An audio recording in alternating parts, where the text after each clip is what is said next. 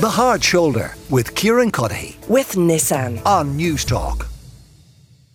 Something we've talked actually quite a bit about in the show over the last few days is the weather that we're experiencing here in Ireland and the weather in Europe. And you all know at this stage that the reason it is so wet and cold here and it is so swelteringly hot in Europe is the jet stream. The jet stream lies south of us at the moment, north of most of continental Europe. And that explains the weather. But what if that kink in the jet stream were to become the norm, if it were to become more permanent? Well, recent research would suggest that that may be more likely than some people have suspected in the past. And were it to become the norm, it would have a devastating impact on our food production systems. George Monbiot is with me, the environmental activist and Guardian Columnist. George, you're welcome to the show. As always, we might talk about that kind of the attention or lack thereof this research has been getting, but what more can you tell us about it?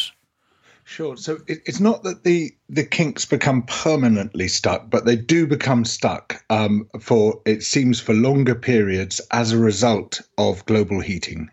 And those kinks, that stuck weather, turns very rapidly into extreme weather. I mean, basically, stuck weather is extreme weather. That's why it becomes extreme. It's because it's not moving on. And so the heat builds and builds, or if you're north of the jet stream, you just get endless rain and cold, and you can end up with floods as a result. And so, and the real danger now is that this latest paper estimates that we have grossly underestimated the chances of that stuck weather happening in several of the world's major bread baskets at the same time.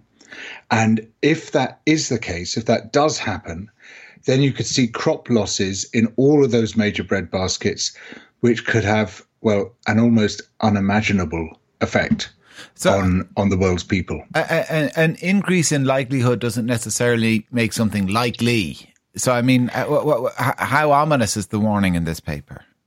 Well, it definitely suggests there's been a major underestimate of the chances. What it doesn't do is say there's now a 1 in 3 chance or a 1 in 5 chance of this happening in any particular year. But it does suggest that we should be much more alert to this danger than we've been so far. And were it to transpire thus, I mean, is it that the environment then is no longer conducive to growing crops simply because the weather it fluctuates too wildly, becomes too extreme? Well, what we've seen is that major heat waves and droughts beyond a certain point have a serious impact on crop yields. We saw that, for instance, in India last year. In fact, it was quite a dire situation because in April, India had come forward and said, don't you worry about the wheat shortfall caused by Russia's invasion of Ukraine, because we've got a bumper harvest on the way and that'll make up the global shortfall.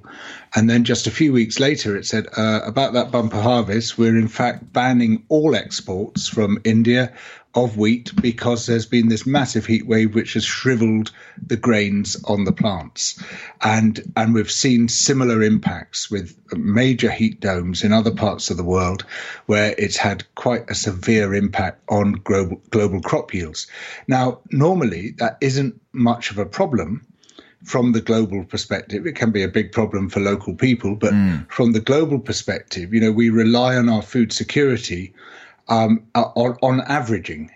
Like you might have a bad harvest in one part of the world, but you have a good harvest in another part. And so it smooths itself out. But if these kinks form a certain pattern and become stuck, then we could see several of the major grain growing areas of the world, like Western North America, like Europe, like East Asia, all at the same time being left high and dry, effectively, and suffering very severe heat waves and droughts, which could hammer their harvests. History is absolutely full of examples of civilizations, empires, countries, nation states, cities collapsing for a whole host of reasons. But actually what historians will tell you, a lot of the time, the main reason is actually food prices or availability of food. That is generally the straw that breaks the camel's back.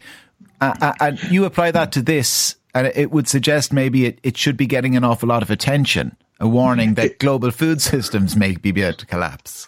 Because it's not just a question of a lack of food. I mean, we've already seen since 2015 a rise in the number of chronically hungry people. And this wasn't at all what was predicted. You know, people anticipated a continued smooth decline, as there had been for many years, in the number of chronically hungry people, and that by 2030, one of the main UN goals would be met, that there'd be an end to global hunger.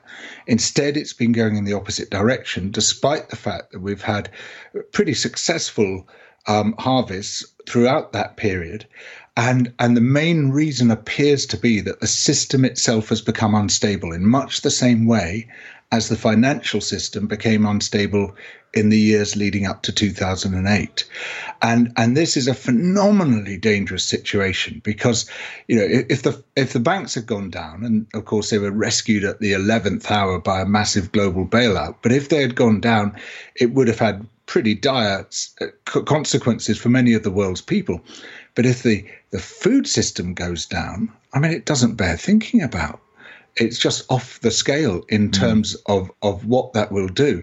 Now, we don't know, you know, when a system loses its resilience, which is what the global food system seems to have done, we don't know what event could tip it over the edge. It could be a very big one, like a sort of simultaneous harvest failure in several different places, or it could be a comparatively minor one, like the US subprime crisis was with the financial system. I mean, it was tiny by comparison to the scale of financial flows, but it was the butterfly's wing which tipped that system over the brink.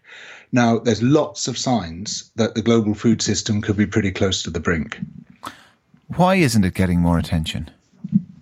This is my endless question and endless frustration. So, I wrote this article in the Guardian last week, and I pointed out that the issues around Philip Schofield's affair with a junior colleague had got over 10,000 articles written about it, mostly in the UK media. But the global coverage of this massive paper with these terrifying, extraordinarily important implications was a total of 5 articles. So, you know, celebrity gossip, which is basically forgotten within a couple of weeks, is thousands of times more important to the media than these massive existential issues. I mean, what the hell? What is the media there for if it's not going to tell us what's important?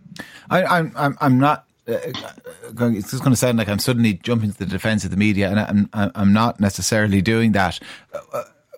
What some might suggest is that they're giving the people what they want. Well, you know, yes, they're kind of, as in, they'll say, listen, we're kind of just mercenaries about this. I'd put this on the front page if I thought it would shift more newspapers, but I know Schofield will. Yeah, I mean, to an extent that's true, though it becomes a bit self-generating. You know, if you tell people the most important thing of all is some celebrity scandal, then people say, oh, yeah, that's the important thing. Yeah. Whereas if you gave this huge issue the coverage it deserves, then people might begin to focus on it, as you know, we have done from time to time on important issues. But it's also, there's a lot of self-interest involved. I mean, if you look, for instance, at the profile of the UK press, the great majority of it is owned by offshore billionaires.